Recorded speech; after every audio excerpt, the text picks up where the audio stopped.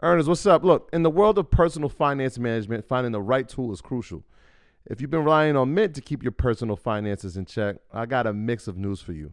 Mint is closing down. But here's a silver lining. Monarch Money is stepping up as the go-to financial app, and users, including myself, are making the switch with a smile. Before Monarch, juggling my finances felt like navigating a stormy sea. Other apps either lacked features or were too cumbersome. Then came Monarch Money. Its ease of use, powerful features, and sleek design turned financial management from a chore into a breeze. The constant updates, well, that's the cherry on top. But what truly set it apart for me was its collaboration feature. Money matters can strain relationships, but Monarch brings peace to the table. The app's collaboration tools allow my partner and I to seamlessly manage our finances together. We aligned on our budgets, tracked our cash flow, and even planned our future goals all in one place. Speaking of goals, be it saving for a down payment, your dream vacation, or your children's education, Monarch simplifies it all. It's no wonder the Wall Street Journal hailed it as the best budgeting app. This isn't just an app. It's the next generation of personal finance management, ad-free, intuitive, and always evolving with you in mind. Now look, Monarch isn't just another app. It's the all-in-one solution. From effortlessly importing your data from Mint to customizing your dashboard to your heart's content. Monarch respects your privacy with a strict no ads, no data selling policy. This is financial management as it should be, focused on you. Look, after trying out Monarch for myself, I understand why it's the top-rated personal finance app. And right now, get an extended 30-day free trial when you go to monarchmoney.com/Mondays. That's monarchmoney.com/Mondays for your extended 30-day free trial. For the ones who work hard to ensure their crew can always go the extra mile, and the ones who get in early so everyone can go home on time, there's Grainger, offering professional-grade supplies backed by product experts so you can quickly and easily find what you need. Plus, you can count on access to a committed team ready to go the extra mile for you. Call, click Grainger.com, or just stop by. Grainger, for the ones who get it done.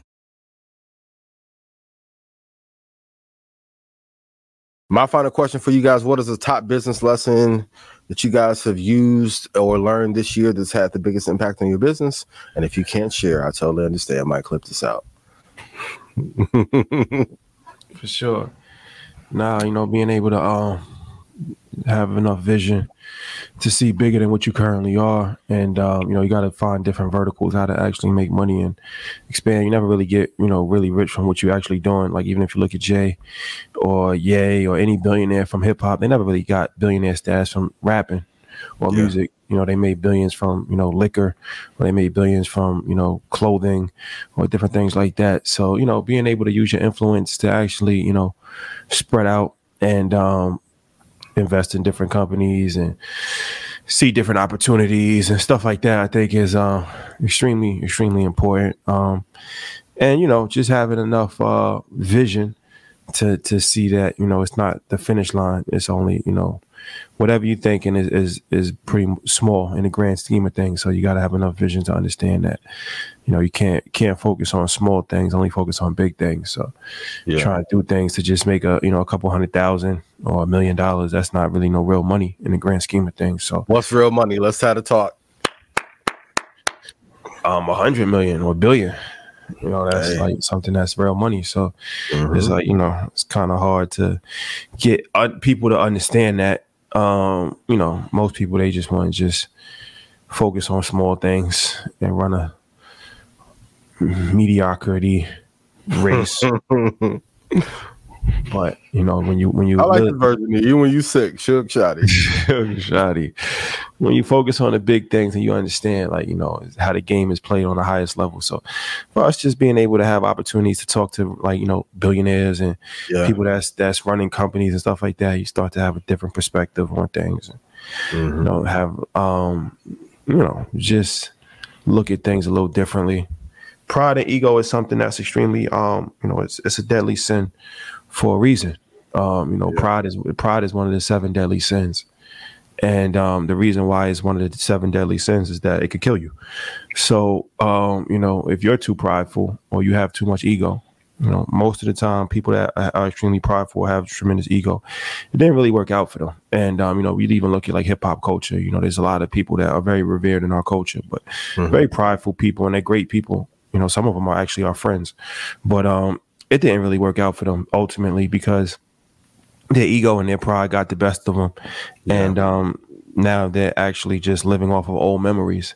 And nobody wants to be a has-been in life. That's something that's extremely important. Like, you want to, maximize the time that you have on top, because you never know how long you're going to have the time on top. So you want to maximize that. But it'll be extremely, unbeneficial if you squander that moment, with petty fighting and insecurities and stuff like that. Then you look back on it like 10 years later, it's like, damn, that's not going to happen again. You had your opportunity. God blessed you with a tremendous opportunity to change your life, to change your family's life. And then you look back on it like, damn, that wasn't even really worth it. Like, you know what I'm saying? Like, damn, I wish I could have done things differently. And like I said, we actually have the opportunity to see that firsthand from people that we know personally in hip hop world. And, a wise person learns from the mistakes of others.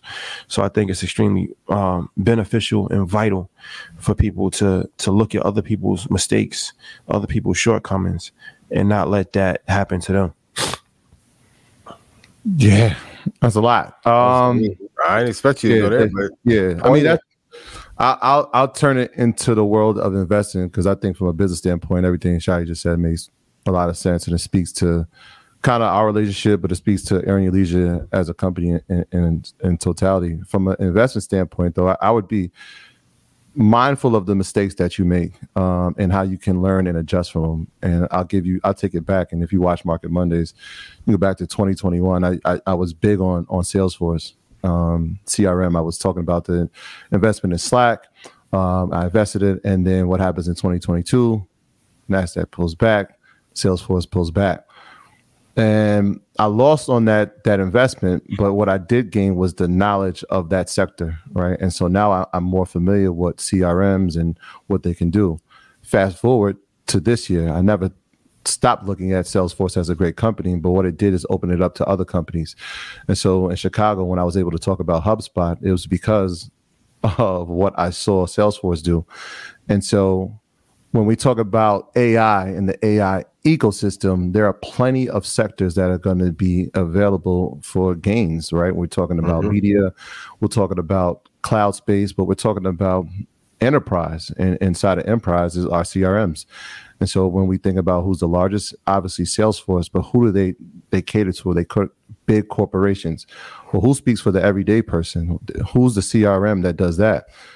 And that led me right to HubSpot. And so that was one of the best investments I made. But had I not made the mistake of investing in 2021 in CRM, I don't know what that company is, and I don't know what the sector does. Yeah. And so when I looked at it, I'm like, all right. And I gave you this comparison, Ian, earlier. I'm like, well, how would I explain this to the everyday person, what this is comparable to? I was like, oh, I think I got it, right? If we're talking about the early 90s of the technology boom and the internet, we're talking about a company like IBM, right? Where they have stuff that are specifically designed for corporate accounts and enterprise functioning. That works. But for the everyday person, what are they using, right? Because they may not be able to use IBM. Well, here comes this thing called Microsoft Office. And now that can be used by the everyday person in their homes and, in the small office, small business. More cost efficient. Yeah. And it's way more cost efficient.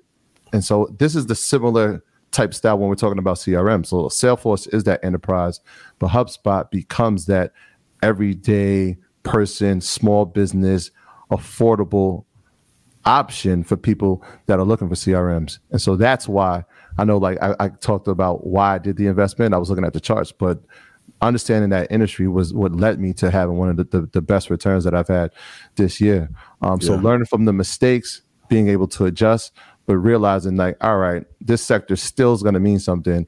How can you take advantage of it? So learning from your mistakes would be my biggest lesson of the year, out on a personal level inside the world of investing. I love it.